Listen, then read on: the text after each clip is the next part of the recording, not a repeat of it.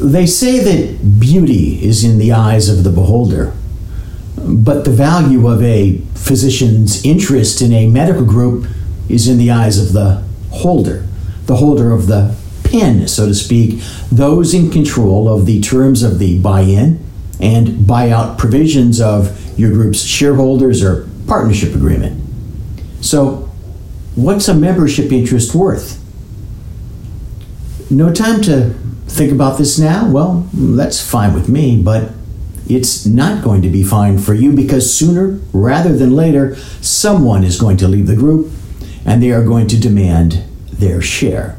They'll claim that the group really doesn't exist. It was just a pass-through and they want their accounts receivable.